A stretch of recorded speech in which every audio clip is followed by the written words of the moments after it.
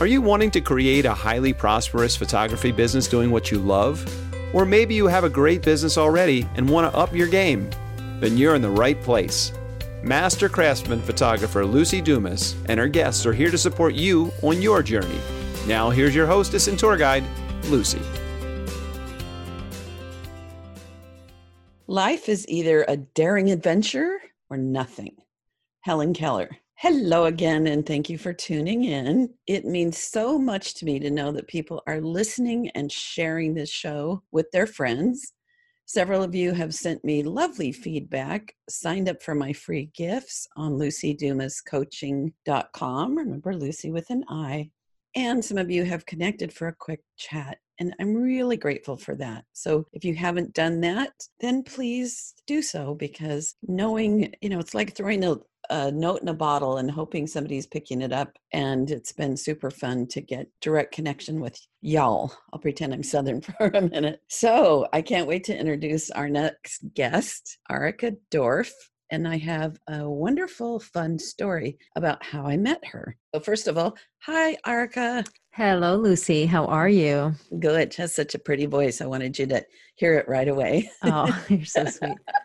Okay, so picture this. Arica Dorff is someone that I have recommended to my coaching clients frequently that specialize in pet photography. She shared with me, it's been around a long time, but I have referred her Creative Live shows and I've watched it myself. So I had more tips specific to pet photography, both business and the how-tos, and my clients have loved it. I seem to attract a lot of pet photographers who are looking for coaching, which is super fun. So, and that's how we originally met. Well, yes. So in person. Here's the story. So I there's a pet photography group that had a meetup at the Imaging Expo in Nashville. And, we said hello and I saw her name tag and she said, I'm Arica Dorff. And I said, oh my gosh, Arica, I have all my coaching pet photographers listen to your show and what you're up to and you're amazing. I'm Lucy Dumas. And she said, Lucy Dumas? Oh my gosh, I love your podcast and I listen to it every day walking your dog and It's my favorite, I think you said. Well, yes. And it was so funny because I had never met you in person and I didn't know that you were involved in that circle. So it caught me off guard. It was like seeing my elementary school teacher at the grocery store or something. You're like, wait, you don't belong here. You're in the podcast world. Like, what are you doing here? So it was really neat to meet you in person and small world. Yes. And because I've been a photographer for so long, I always love to learn. But in order to benefit and be visible with the pet photography community, I love to hang out and meet people and so forth. And yes, I have done my share of pets. Usually, of course, it's with a family portrait. Funny. Sure. Arica, one time I got the most amazing picture of a 2-year-old and 2 beautiful labs out in the woods, baby sitting on a log, holding the leash perfectly. Yeah. Why do you think I never used it for an ad? Because you don't want to do it over and over and you don't want those people coming to you. Well, because the impossibility for someone who doesn't do this all day, every day, of a toddler I know. and 2 dogs is like impossible. So. Well, no. And that's the thing. I hear so many people, they say, oh, well, photographing pets is just like photographing kids. And I'm like, no, it's the polar opposite. I think it's completely different. And then you're trying to put those two things together. You're trying to put a circus on for the kid to get them to laugh, but that's too much energy for the dogs. Yeah. So yeah. And just kind of the way it works out for me is I don't have a lot of clients who have young children.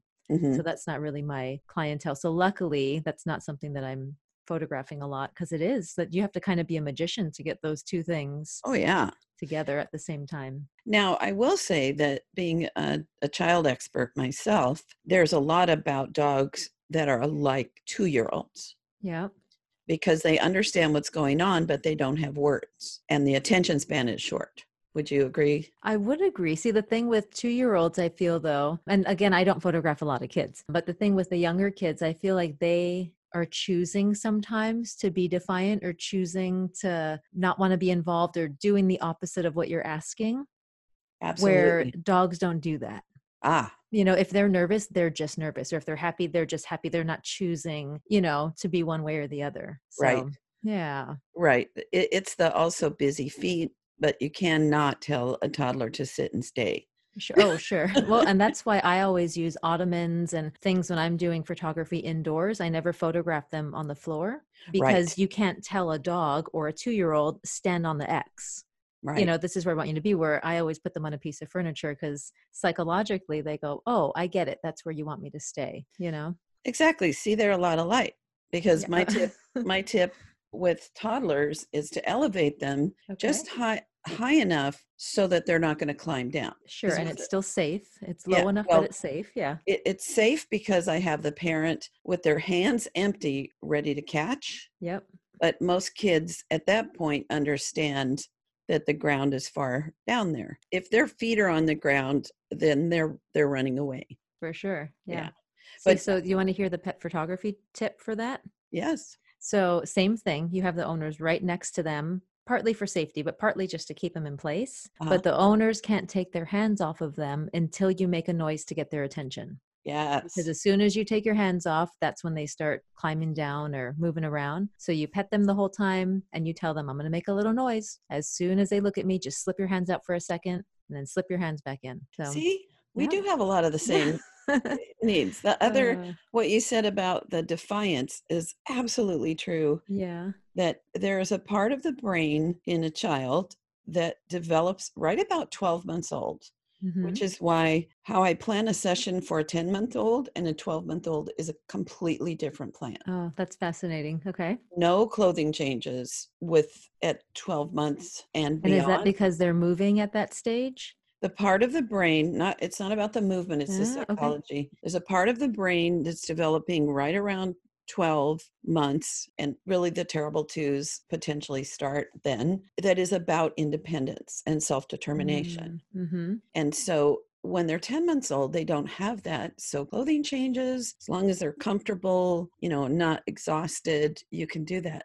But it's important for kids at these ages between 12 months and maybe 2.5 to resist always being told what to do and controlled. Sure. Because then later in life, they don't have to have therapy learning to say no.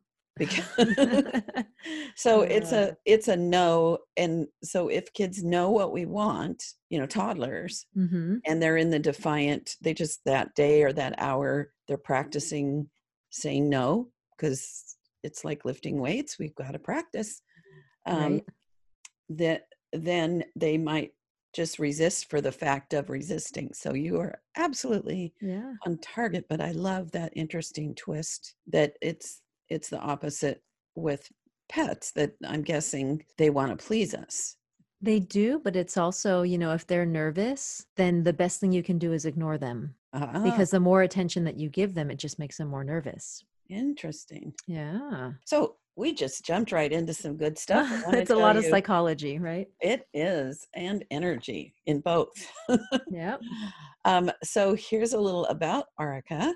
She grew up in Hawaii, and obviously she's an avid animal lover, hot tea drinker, and ukulele player. And also she teaches ukulele, or you might call it ukulele, but it's ukulele, right? Yep. Ukulele. Ukulele. All Mm-hmm. right. She lives in Washington State. She is a PPA photographic craftsman and has been photographing pets for 14 years. So this is one of the things I want to talk more about is she went from having a luxury studio and then selling her business and doing pet portraits on the road. And we'll Yep. get more into that about how she's created an amazing life for herself, traveling part of the year, and then just hanging out, playing her ukulele. Did There I you get that go. right? Yes. And teaching and other fun stuff. So I know that Arica has an interesting, how the heck did you get started story? And everyone does, we all start somewhere. So tell me, how'd you get started? Oh, goodness. Okay, Lucy, ready? Yes. The short version is I woke up one day and said, I want to be a pet photographer. And I was not a photographer at the time. I did not own a camera. I convinced an angel investor to loan me. It was $140,000 with interest. So it was almost $200,000 that I was going to pay back. I signed a 5-year lease on a retail space. I've never owned a business before. I really had no idea what I was doing. And that's how I got started. So basically, I don't recommend that anyone does things the way that I did. I literally didn't know shutter speed, aperture, ISO. I'm not even joking when I signed a 5-year lease for a pet photography studio. So you didn't know an f-stop from a bus stop? Nope. And I didn't even own a camera. I didn't even own a camera that I even shot automatic on. I just said, I'm going to be a pet photographer. Yeah. So I ended up going to a photography convention and bought all of my equipment. And I met someone at the booth, Steve Winslow and his wife, Sophia Lane. They are still wonderful friends of mine and mentors till this day. And I flew Steve out and I said, teach me everything I need to know in 3 days to get me started doing studio photography. And he did. And I just honestly fell into a really great group of people who were all high-end photographers charging high-end prices. So I got really lucky. Again, I don't recommend that people do it that way, but that is my honest story. That is what happened. And we paid our loan off in 3 years and the business was great, but yep, that's what I did. Yep. Yeah, which, so many times I hear when I'm having conversations with people about hiring me or someone else as a coach, they'll say, I need to make some money first. Right. And I think, how can we have a successful business if we have no money? And so the bravery for you, even if you would do it quite differently, the courage to go all in, make the investment, and it really puts you where you can't just hang around thinking I need to get busy, right? Well, and you had to go for it, and there are some investments that make us grow faster. You found a mentor and said, teach me, right? And I assume you didn't bring him a case of beer that no. Right. you invested. Right. Yep. And a couple thoughts with that. First, I don't take credit at all for having courage. It was honestly, ignorance was bliss. And at that point in my life, I had never really failed at anything. So failure just wasn't even, not that it wasn't an option. Failure wasn't even like a thought in my mind, because it was like, oh, this is what I'm going to do. And of course I'm going to do this. And of course I'd never owned a business before that. And, now knowing what I know, oh my word, I would never do anything like that. And when I mentor people, I'm always trying to talk them out of doing a retail studio. So I learned a lot, but yeah, I can't take credit for the courage part, because it was just kind of ignorance, but ignorance is bliss. Yeah. But I will say that, having that monthly overhead, my rent was $4,000 a month. Whoa. And I had employees and, all the other expenses that come along with a studio storefront. I'd never had time to think about, oh, do I want to do this? Or, oh, it was just sink or swim. So it was that kind of motivation that was just like, okay, let's just go and get it done. You don't overthink it. So again, I don't recommend, going that route and having that kind of overhead. But for some people, it's the motivation that they might need, because if not, they can sit around and make excuses. Right. I signed up for a year-long program this year to help me, become more visible in our community so I can support more people with my coaching and my podcast and my online courses. Sure.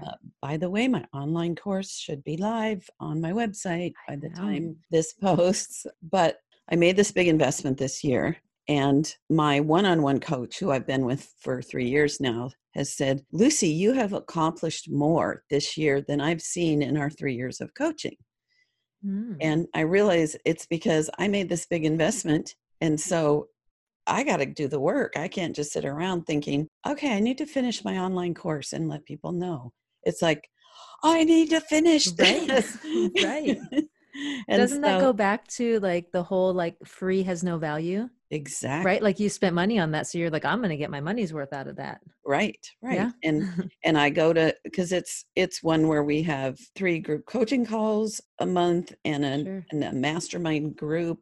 And we had a retreat in Hawaii, and we've got one coming up in Santa Cruz, and there's 2 more during this month, and other and I'm not like, oh, I'm not going to go. It's like, I have paid for this program. I'm going to take advantage. Right. So the Right. point of that story is that investing in our education can actually be the thing that makes us successful. Yes. That investment itself is very, very motivating. For sure. Yeah. So you're not advising people to take out a big old loan and open a storefront studio. What do you suggest in terms of, like, if you were starting from zero again, how big of a loan, how much do you think people need to plan on investing early on, and how would you structure? I mean, I Sure. know you're doing something And fabulously different right now, but yeah, I am. but for the average person that's like, I want to start a business.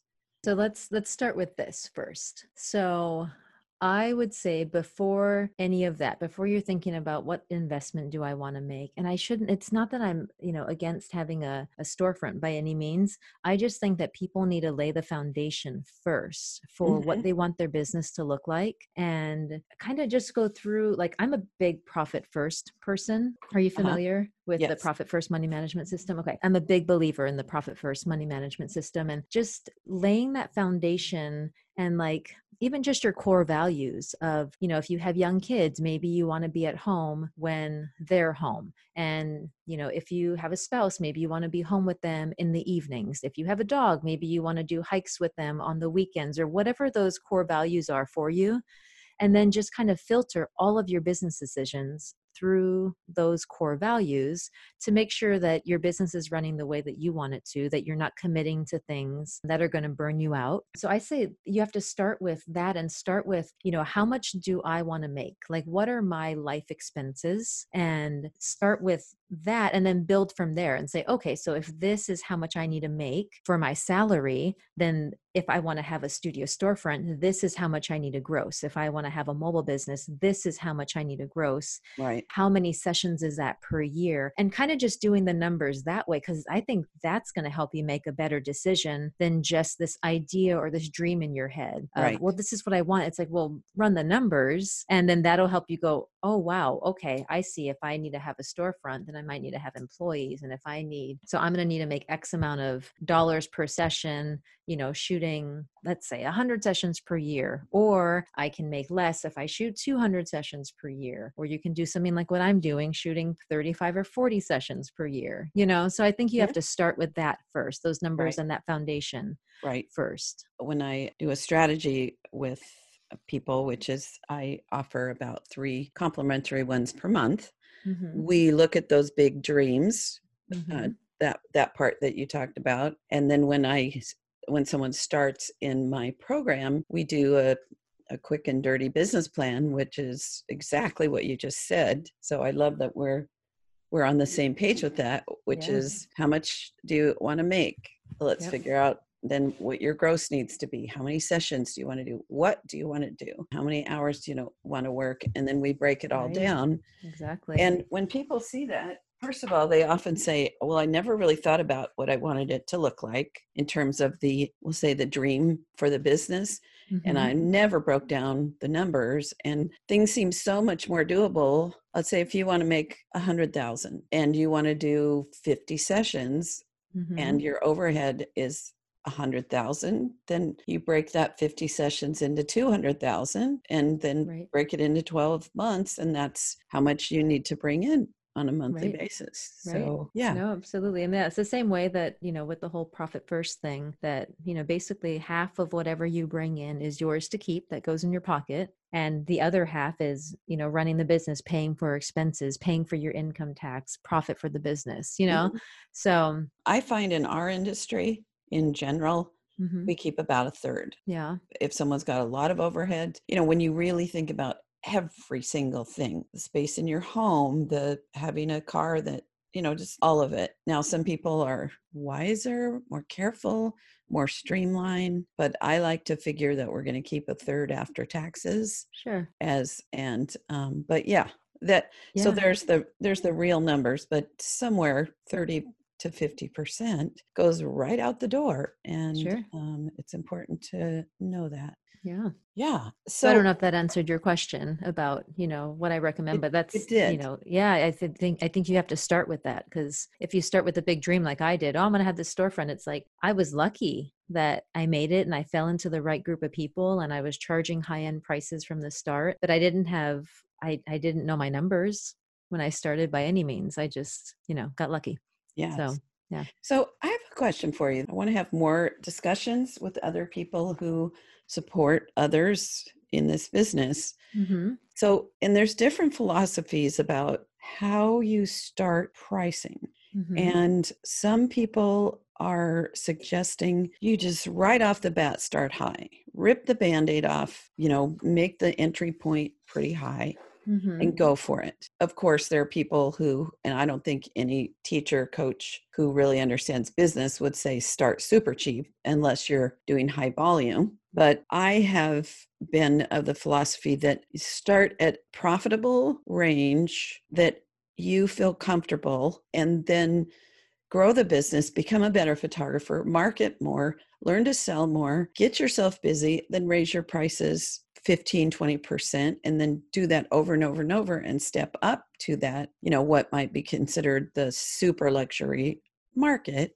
Mm-hmm. And sometimes I think, am I under now? And it's always situational, because someone who is just starting their business, for them to jump in and, their work and their packaging and their sales and their marketing is not even really ready.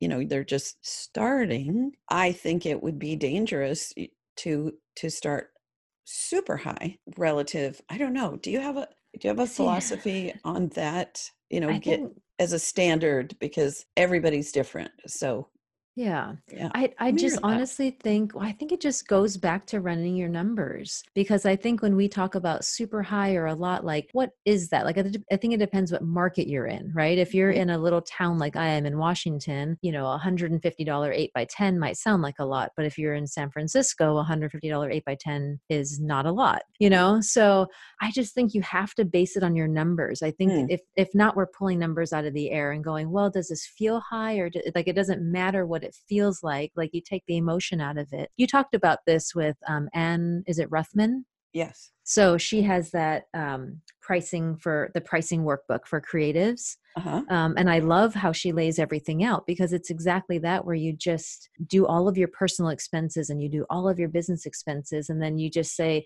so this is what I have to make. So when you know your numbers like that and you say, okay, well, this is what I want to make in my salary, this is what I know I need to make in my gross, then it's not so much about, well, what is anyone else doing, or does this feel high? It's like, this is what I have to make for this Right. session. Does that Right. make sense? It So, does. and what I do, I don't do a big jump, like you were saying, 15 or 20% increase. So I would start on the higher end, in the sense that, it doesn't need to be crazy high, but on the higher end that, you're not in like shoot and burn prices and then eventually want to be doing what, we're doing, where we're selling large wall portraits to people and making thousands of dollars per session. So starting on the higher end, but I increase my prices 2% every year. Just two.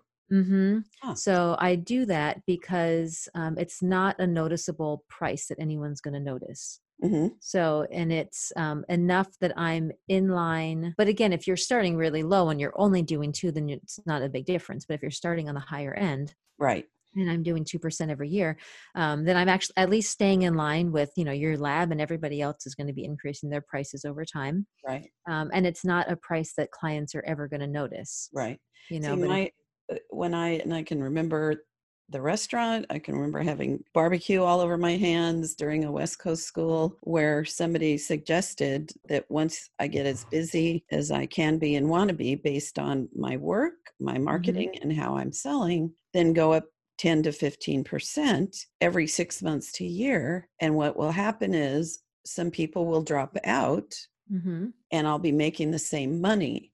And I did that in the wedding business year after year. And within 3 years, I was one of the highest paid wedding photographers by purposely eliminating that low end Sure. a little bit. But I was starting at a living wage, but not where I wanted to ultimately get to. So it was a step up, rather than I'm going to start at what I want to make, and I'm going to, like, I had no financial support. So it was sink or swim. So I had to get some money coming in, and my work wasn't that good, and I wasn't that good at marketing, and I wasn't that skilled at selling. And so, there was that sweet pot. I think, what I think another factor is here, Arica? What's that? Is if I'm booking 30 to 50% of people who inquire or inquire, depending on, anyway, if we're booking 30% to 50, then our pricing is about right for our skill level, how well we're marketing, and so forth. Sure. If we're booking almost everyone, right, we're way too low. Sure. If we're booking 10%, unless, I will say, if someone has very strong search engine optimization, they're going to get a lot more no's, because it isn't a target. You can't really target like you can with other forms of marketing. Sure. So to me, just going back to my roots in my teaching, is that 30 to 50% is a good gauge of if I've hit that sweet spot where people will say yes. Sure. That also makes me think about people, if they're having collections or packages, and if everybody's getting your largest package, obviously increase your pricing. Right. And if you're only having, if nobody's getting that top package, maybe that's too much, or maybe that's good, because maybe that's helping sell your package below that, right. Kind of the same concept. Yes. So if they're all only buying your lowest package, then either it's at the price point that the people you're attracting will invest, or there's too much stuff in it already, because we want the middle package to be the most appealing, where we have our best profit. Right. So that's a good point. Yeah. So one other thing on that. And so what I did when I did packages with weddings is, when I found that they were buying that top one, then I didn't really raise my prices specifically. I just added a higher package. Sure. And dropped out the lowest one. Sure. And that makes worked sense. well.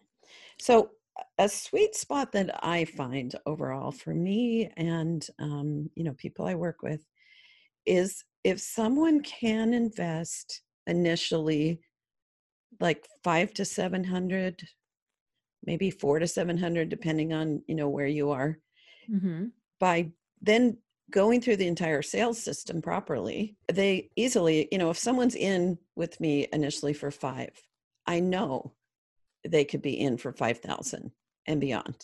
Yeah. If they bulk at 5, then I know it's a no. Yeah. My concern is, if my entry point is 1,000, there are highly qualified people who would invest really well that wouldn't quite be ready at the start to say yes to 1,000. So yeah. No, I think your numbers are right where mine fall, because I have a $250 session fee, like a creation fee, and then I have a $450 minimum order requirement. So for me, that's a 700 that you're talking about, right?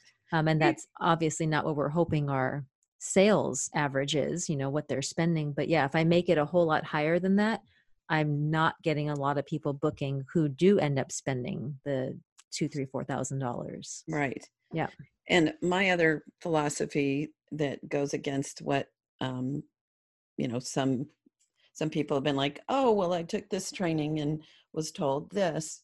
My philosophy is to have something that is at a comfortable entry level, like a 150, 200, 8x10, where they know, for, let's say with you for 700, that they can go home with a couple 8x10s, so that as they're looking at that price menu, and they're looking at the bigger products, and they're kind of like hyperventilating, and then they get down to, oh, well, 8x10 starts at 200. Okay, I can say yes to this. Does that jive with your thinking? No, it absolutely does. Yeah. And I don't think that means that we have to list every single price on our website. No, we can still do, prices start at, or gift prints start at, and wall portraits start at. Right. Yeah. I personally don't put any numbers on the website because I don't want to scare off somebody in either direction. I Well, want and it, I think but that also everybody's different. depends. Well, I think that depends on how busy you are. So when Right. I had a studio, I put all of my pricing online, which none of my photography friends recommended. But I was the only studio storefront pet photographer in the entire valley of Las Vegas. Hmm. And I needed to weed people out Right. because I was getting way too many phone calls. Right. So I just put all my pricing up there to weed those people out. But if your phone's not ringing, don't put all your pricing online, Right. you know?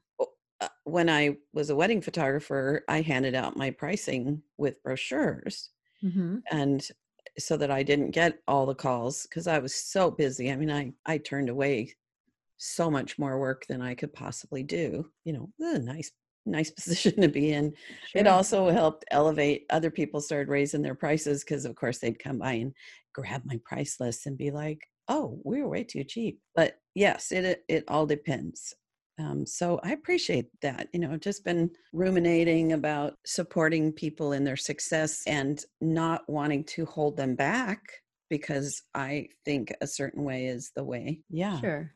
So Sure. the other philosophy, and there's an actual, I know you're my guest, but I love having this conversation, and us kind of thinking this through together, is doing a step up sort of sales. That's basically what I do, where I get them at that entry level, 5 to 7.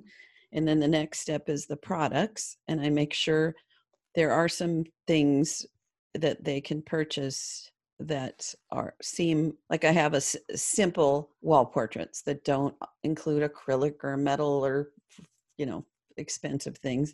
Mm-hmm. And then there's the next step up that can be different finishes, framing, and so forth, and that people make kind of one decision at a time.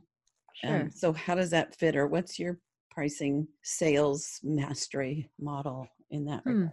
I mean, probably the same as you in the sense where I'm really trying to start the conversation with talking about their home, talking about where you're thinking of displaying this artwork, and trying to shoot for those spaces. Mm-hmm. So when But in it, terms of their investment, they're investing a certain amount, and then when it comes to ordering, then they're adding on to that. right. But I'm not worried about how they're spending like if someone wants to get no wall portraits and they want to get 58 by 10s, which is kind of silly, but if they want to do that, that's fine. They Yeah. can kind of spend their money however they want. Some people are Right. album people because they don't want to put anything on the wall.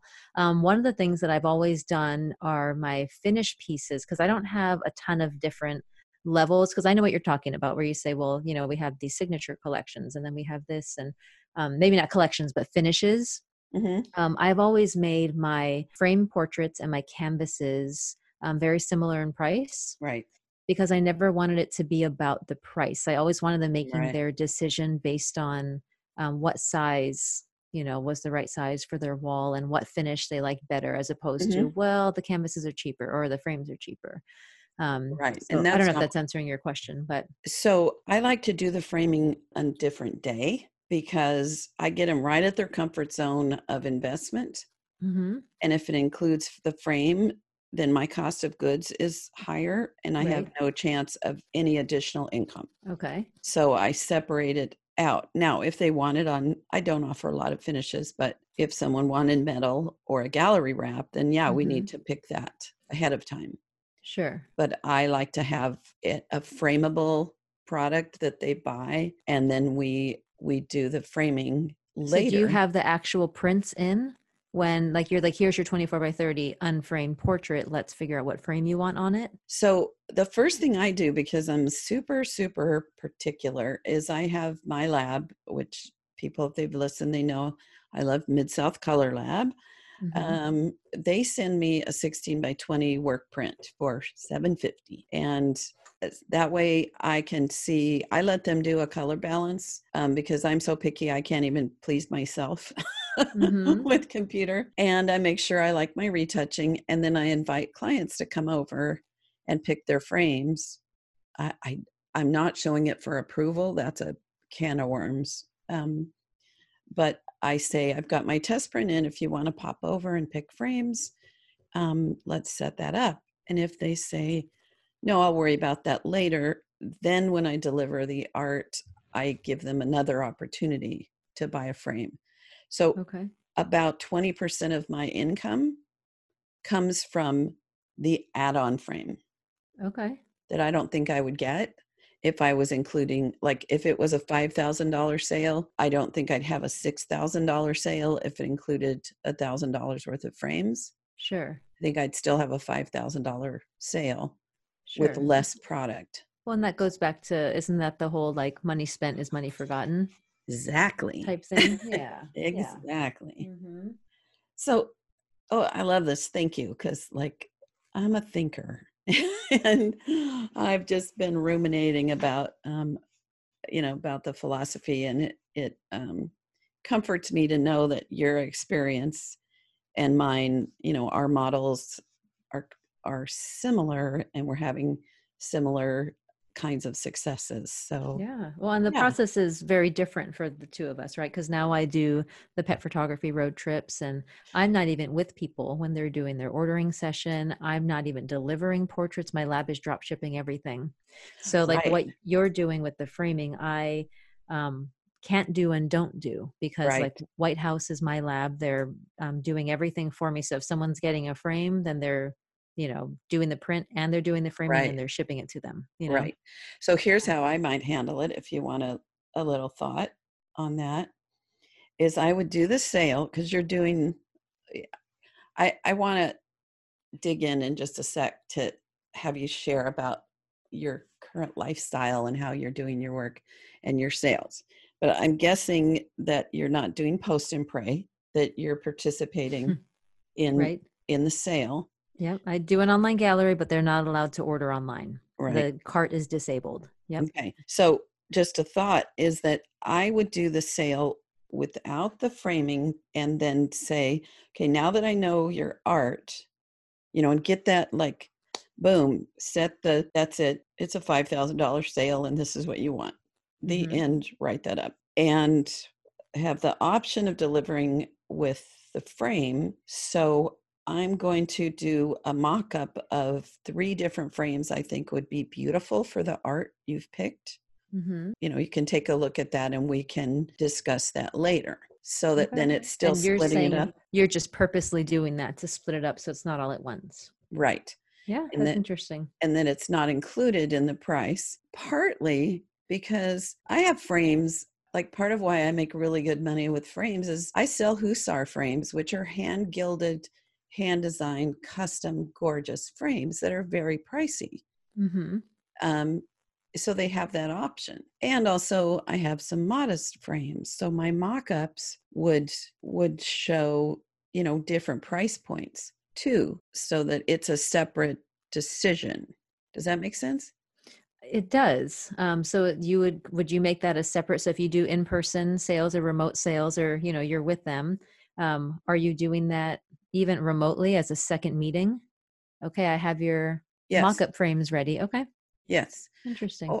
Or in your case, I might post with the mock-up framing and then and let them look at it. And I'd probably do a separate appointment.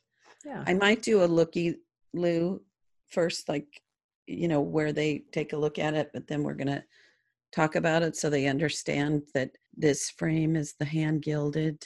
This one is, why you like the different color tones, ask them about their decor and how they have framed other art. Yeah. So making that a separate sales appointment opens up an additional income stream. Sure. No, I like that. And I think it also goes for the listeners, I think it also goes back to what you're making. And if you want to increase your sales average, I think that's a great idea, Mm-hmm. and if you're, happy with what you're making, so I think that's kind of where the decisions come in too, when you're making changes in your business, Right. so Exactly. Because yeah. also time is money. So, selling is something I love to do Mm-hmm. and am comfortable doing, and it's fun for me. Mm-hmm. So I would enjoy having I enjoy having them come over again and getting some more hugs Sure. and helping them pick the frames. Or if they're picking up, I enjoy them coming over again. Let's say they don't pick frames until the art is complete. Then they get to come back over again and I get to see them again and deliver the finished Sure. art with the frames and get more hugs. Sure. So, yes, I love it. Okay, so I know people would love to know more about what your life and business is like now. So, can you Yeah. explain to us, Yes, I can. I Miss can. Ukulele Lady? And I can play a song for you while I do it. Yes. Yeah, so it's totally different. My business model now is completely different than it was when I had my studio. So I sold the business in 2015 and I moved to Washington State. And I actually thought I was done with photography because I was honestly so burnt out.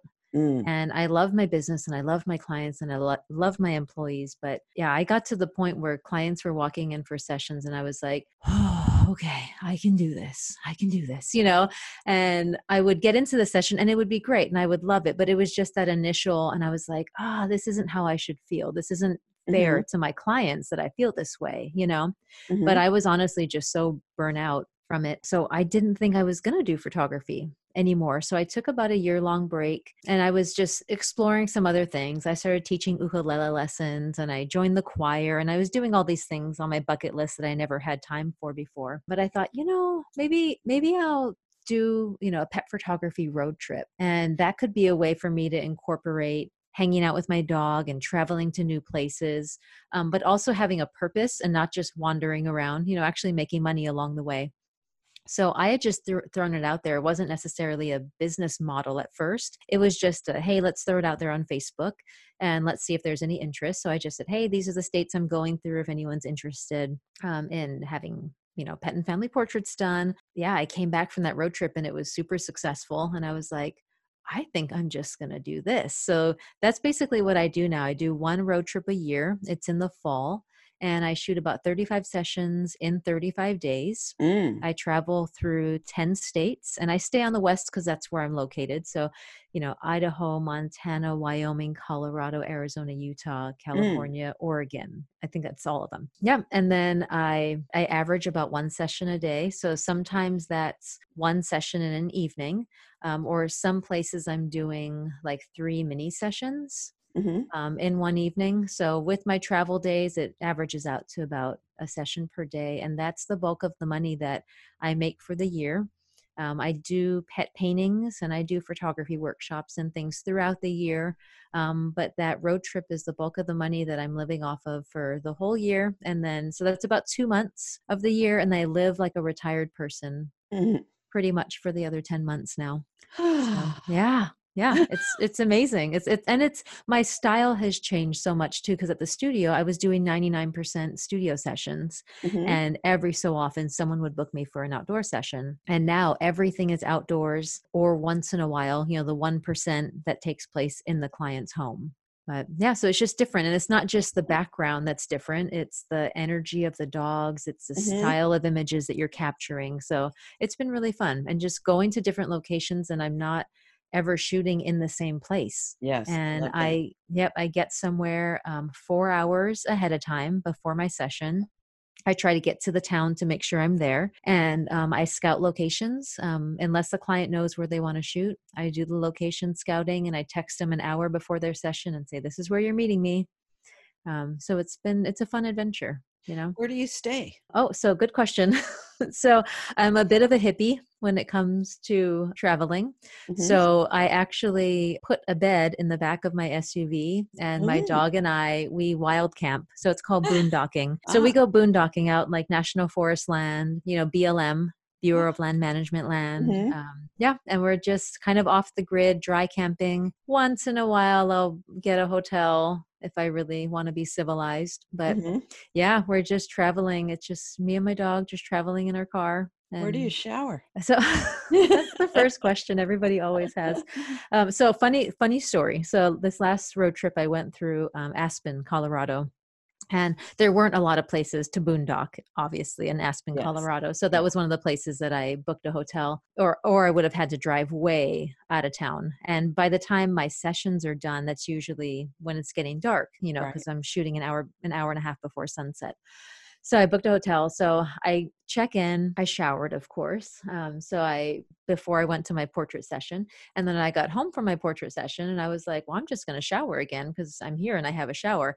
And then the next morning, before I checked out, I was like, well, I mean, checkout's not till 11. I might as well just shower. So I literally showered like 3 times in this like 24-hour period. The luxury of that. Yes, Like, because I had it. Yeah, but normally, oh gosh, is this too hippie to say? I'm just showering with a bottle of water. So my Yep, grandma would call it a spit bath. There you go. Yep. And I have, the pop-up little things that a lot of high school senior photographers have, the little Yeah. pop-up showers and changing rooms. Yep. Mhm. I have that. I pop it up. I shower. Yeah. Yeah. So, hey, if you got a 24-hour fitness Yes. membership, Yes. then anywhere, any town that has a 24-hour fitness, you can just go in there and chat. Yes. We could have a whole podcast about boondocking and where to get internet. And I mean, there's places, obviously the obvious things like coffee shops, but also like fast food places. Coffee shops for shower. Coffee shops for showers. No. I'm sorry, for Wi-Fi. I know. Yeah. I knew that. But even like hospitals have like great waiting areas and Wi-Fi you can use. Yep. But the reason that I don't do the gym thing, a lot of people do like the 24-hour fitness and Planet Fitness in places, is because I have my dog with me and I don't want to leave her in the car unattended. And when I go and shoot portrait sessions, I actually have to book dog sitters. So I leave her, for a few hours at their house, shoot the session, and then go back to get her. So there's a lot of coordinating with that. So that's the only reason, that's the only reason I haven't done that with the showering thing, just because I don't want to leave her in the car. And sometimes it's too hot to leave her. So yeah. Well, and there are campgrounds, I suppose, that you find that have showers here and there that you may not be staying in, but that they allow you to come in. Have you? Yeah, no, for those? sure. But yes, but it's also, again, that hippie side of me. It's kind of fun if you guys ever want to challenge yourself, like, because when you're dry camping, like you don't want to use all your water. So if you can shower with like 1 bottle of water, kind of a big accomplishment in your life. Yeah. Pat yourself on the back for that. Yes. Yeah. So what is a range of sales? Not like average is one thing, but sort of from what to what? Sure. So my mini sessions, when I do those are averaging $1,000. So I do 3 in an evening. But those I only do in cities where I have a lot of clients. So Nevada, Arizona, Utah, California. I don't have a lot of clients in like the Montana, Colorado area. So I'm shooting just my full sessions there. My full sessions when I'm doing 1 session an evening. So I'll tell you both numbers. So I'm averaging 2,600 is an average sale, but those can go anywhere. I had my first $10,000 sale on this road trip. Yeah. So, but people spending, anywhere from, $1,500, $5,000, $6,000. But the 10,000 was, that was a fun number to hit on this road trip. Yeah. For one single family session. Yeah. Right. Yeah. So I can see how you've got your expenses moderate, and especially compared to what you had before. Oh, for sure. And that, like people can make a really fine living on 35 clients a year if your expenses are low and you hit some nice numbers. Right. Not billionaire, but definitely, you can make 60, 70, 100,000 a year if you do it strategically. And again, I have, the bulk of the money is from that, but I do have the pet paintings that I do throughout the year, which are kind of fun. Just 1 or 2 paintings a month, Yeah. So when you go to different areas, is there an opportunity for people to assist you? Like we've got listeners all over the country and actually in 42 countries, but if somebody wanted to help, be a handy helper and get to learn and watch you work, is that something you do? That's a good question. They could watch my dog for me and they could assist me.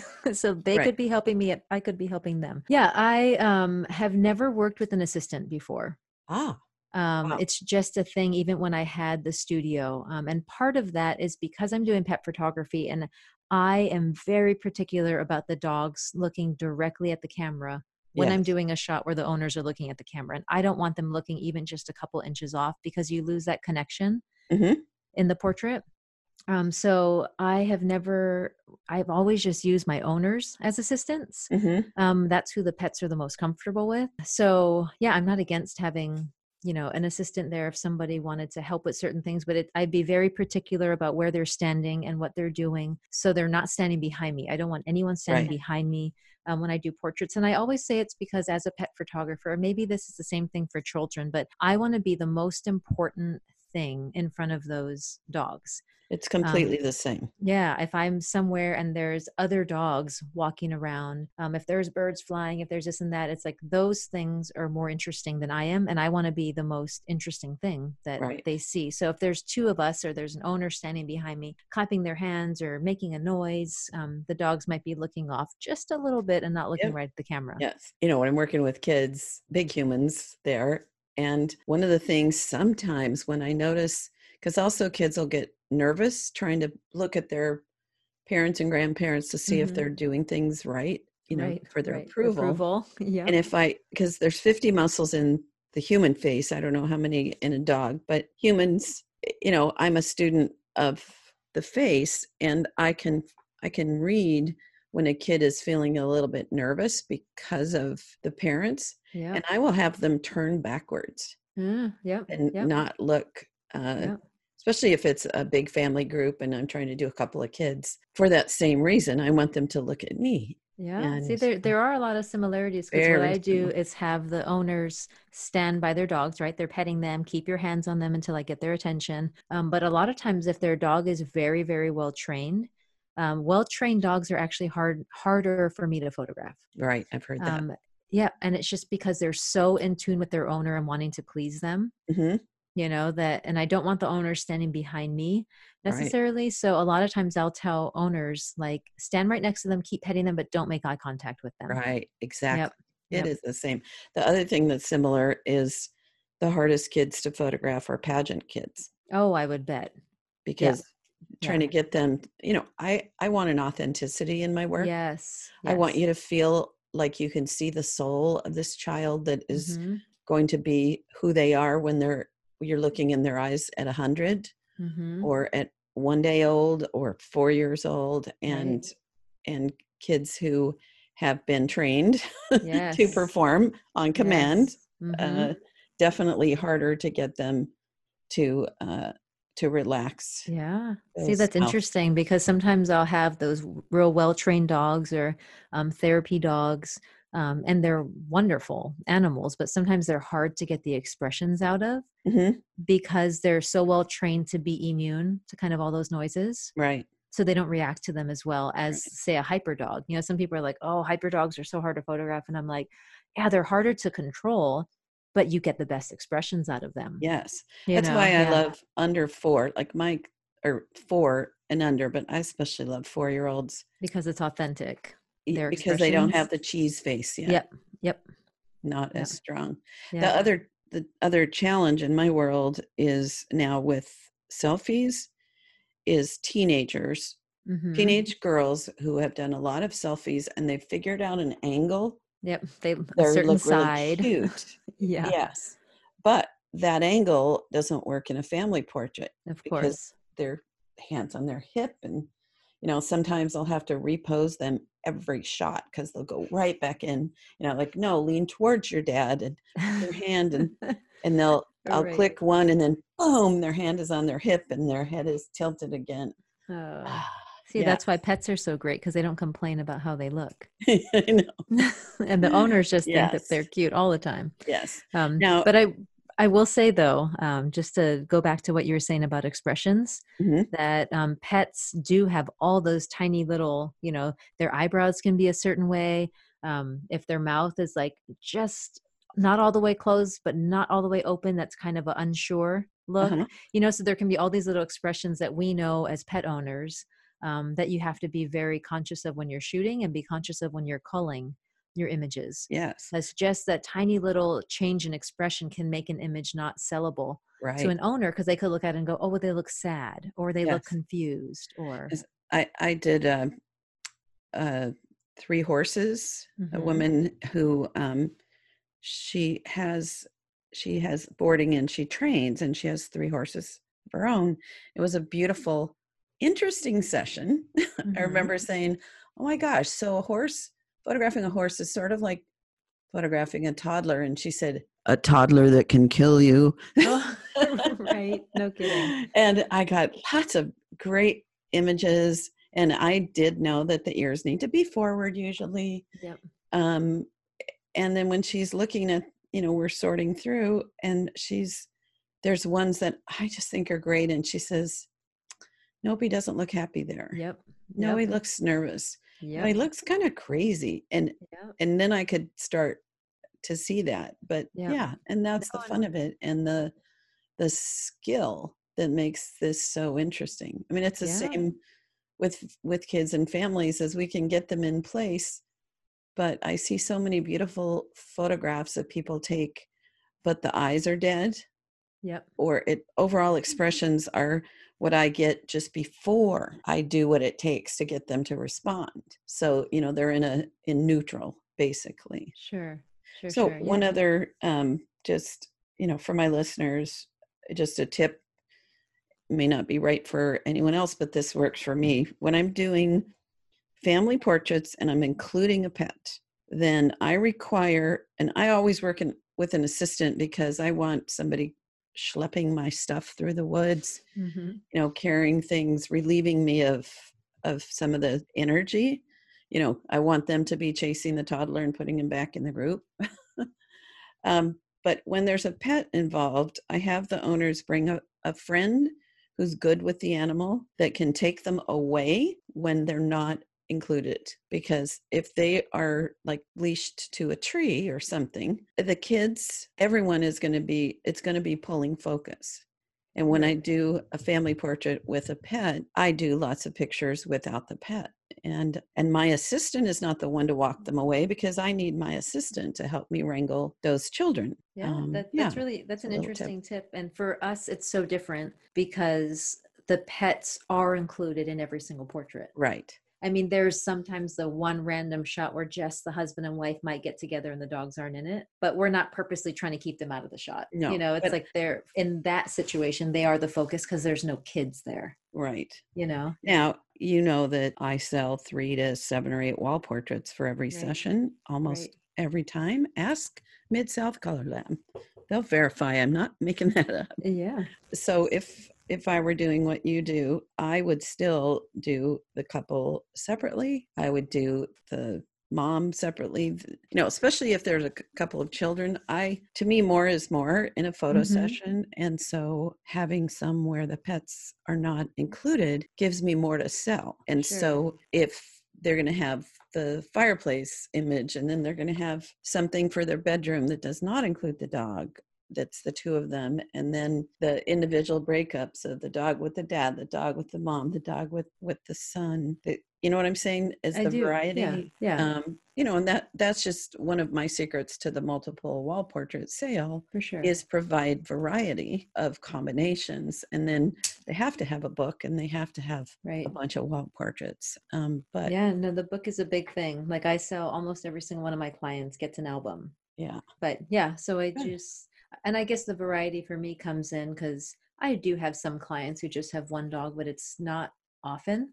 Most of my clients have multiple dogs, 2, 3, 4, 5 dogs. So that's a lot of the variety as well. You're doing their individuals of each dog, and then you're doing action shots and pose shots and head shots and full length, and then group shots. So and so I'm always shooting with that album thought in mind, which is going to give you the variety if you shoot for an album. Yeah.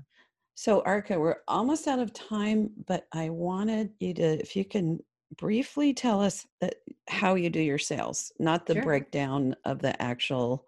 But just the logistics of how it works. Yes, please. Yeah. So what I do is before at the studio, I used to do in-person sales, and we had a theater room specifically for our sales sessions. And that was the first time the clients were seeing the images. So probably similar to how you do that.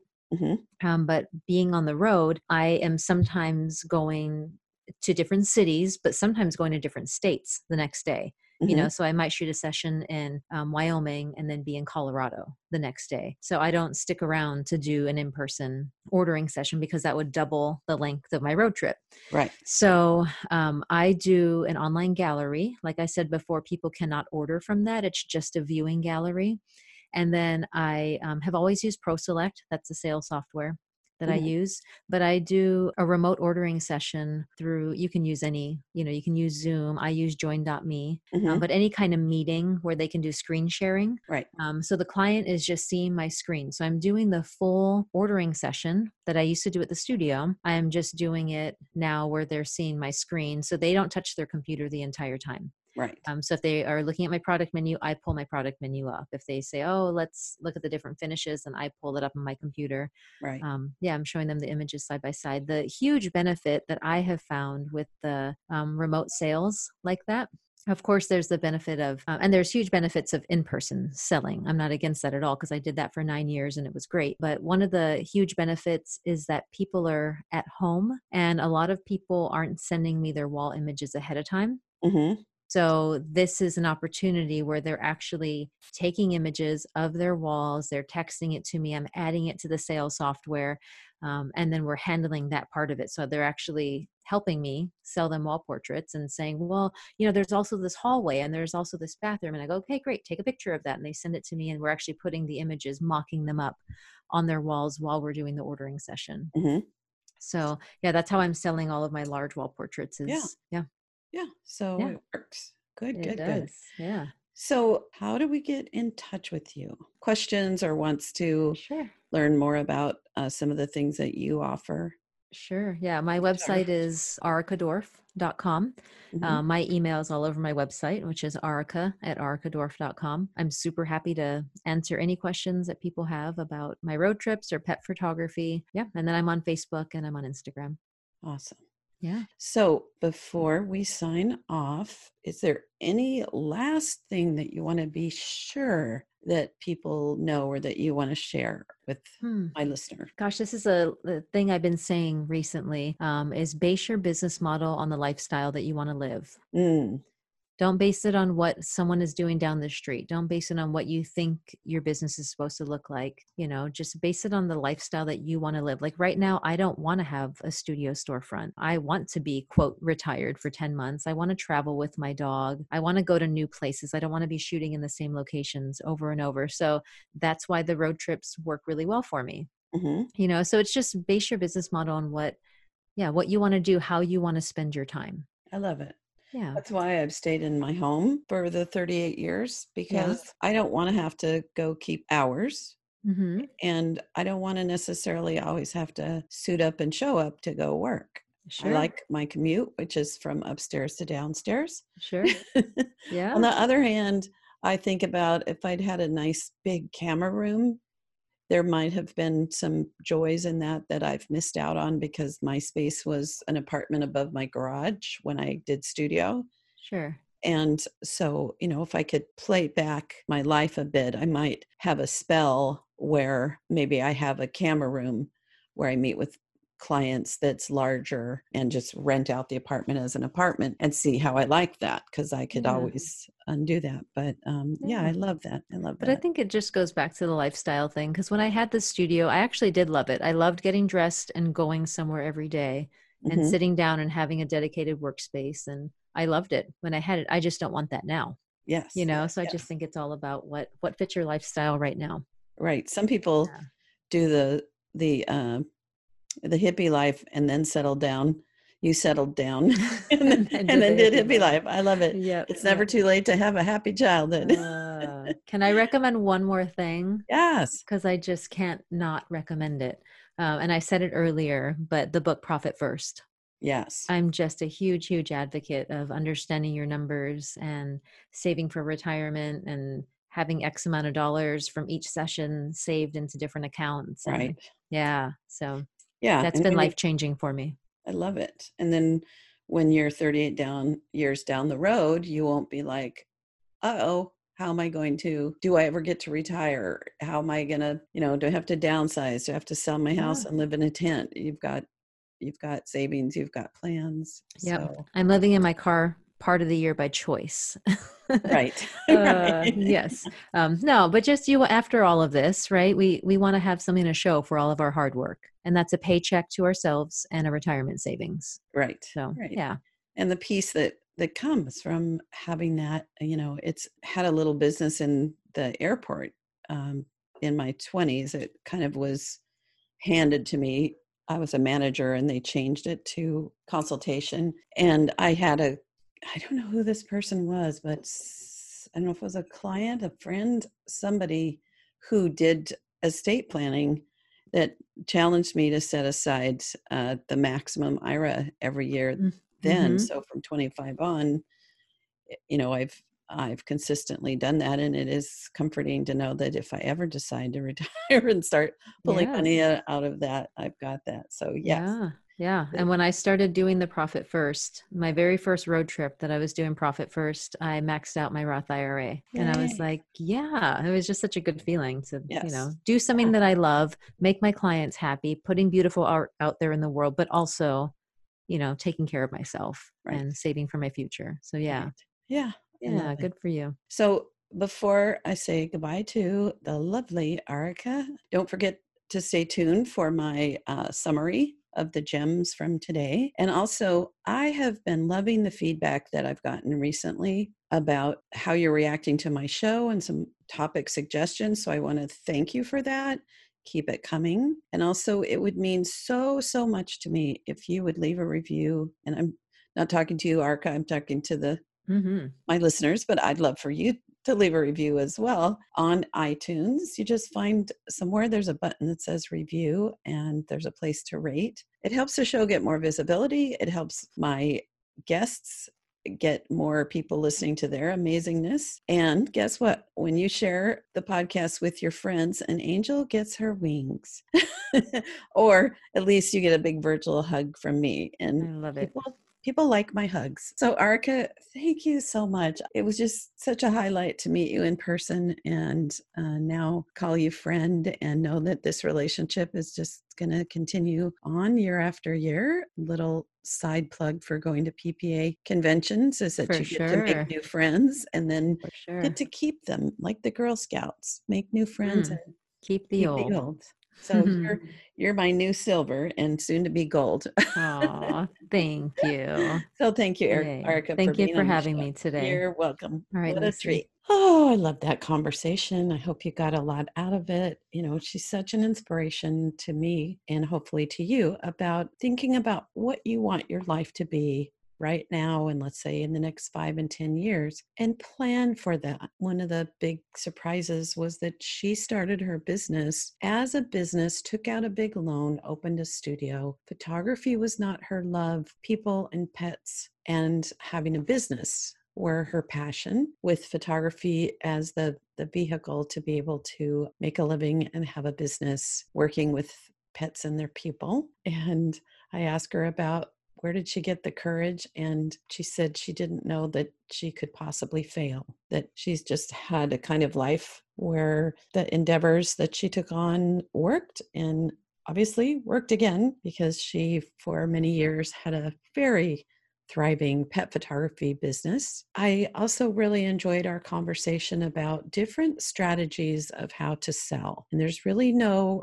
right and wrong. I did find it interesting that we have kind of a similar picture of how to set up a price list for portraits. And the initial investment which is to keep it over $450 and under $7 for that initial commitment, that potentially that gets people to say yes that are qualified and people to say no that would not be ideal clients. So I loved talking about that. And she and I both have the philosophy of having a few things, an 8x10 priced so that someone could, for that initial investment, walk away with a few smalls, and that helps people be comfortable booking. And then the job of doing great photography and having good sales techniques, helping plant the seeds for purchase, all that stuff that I talk about all the time, that takes over from that point. And also I love that she talked about the importance of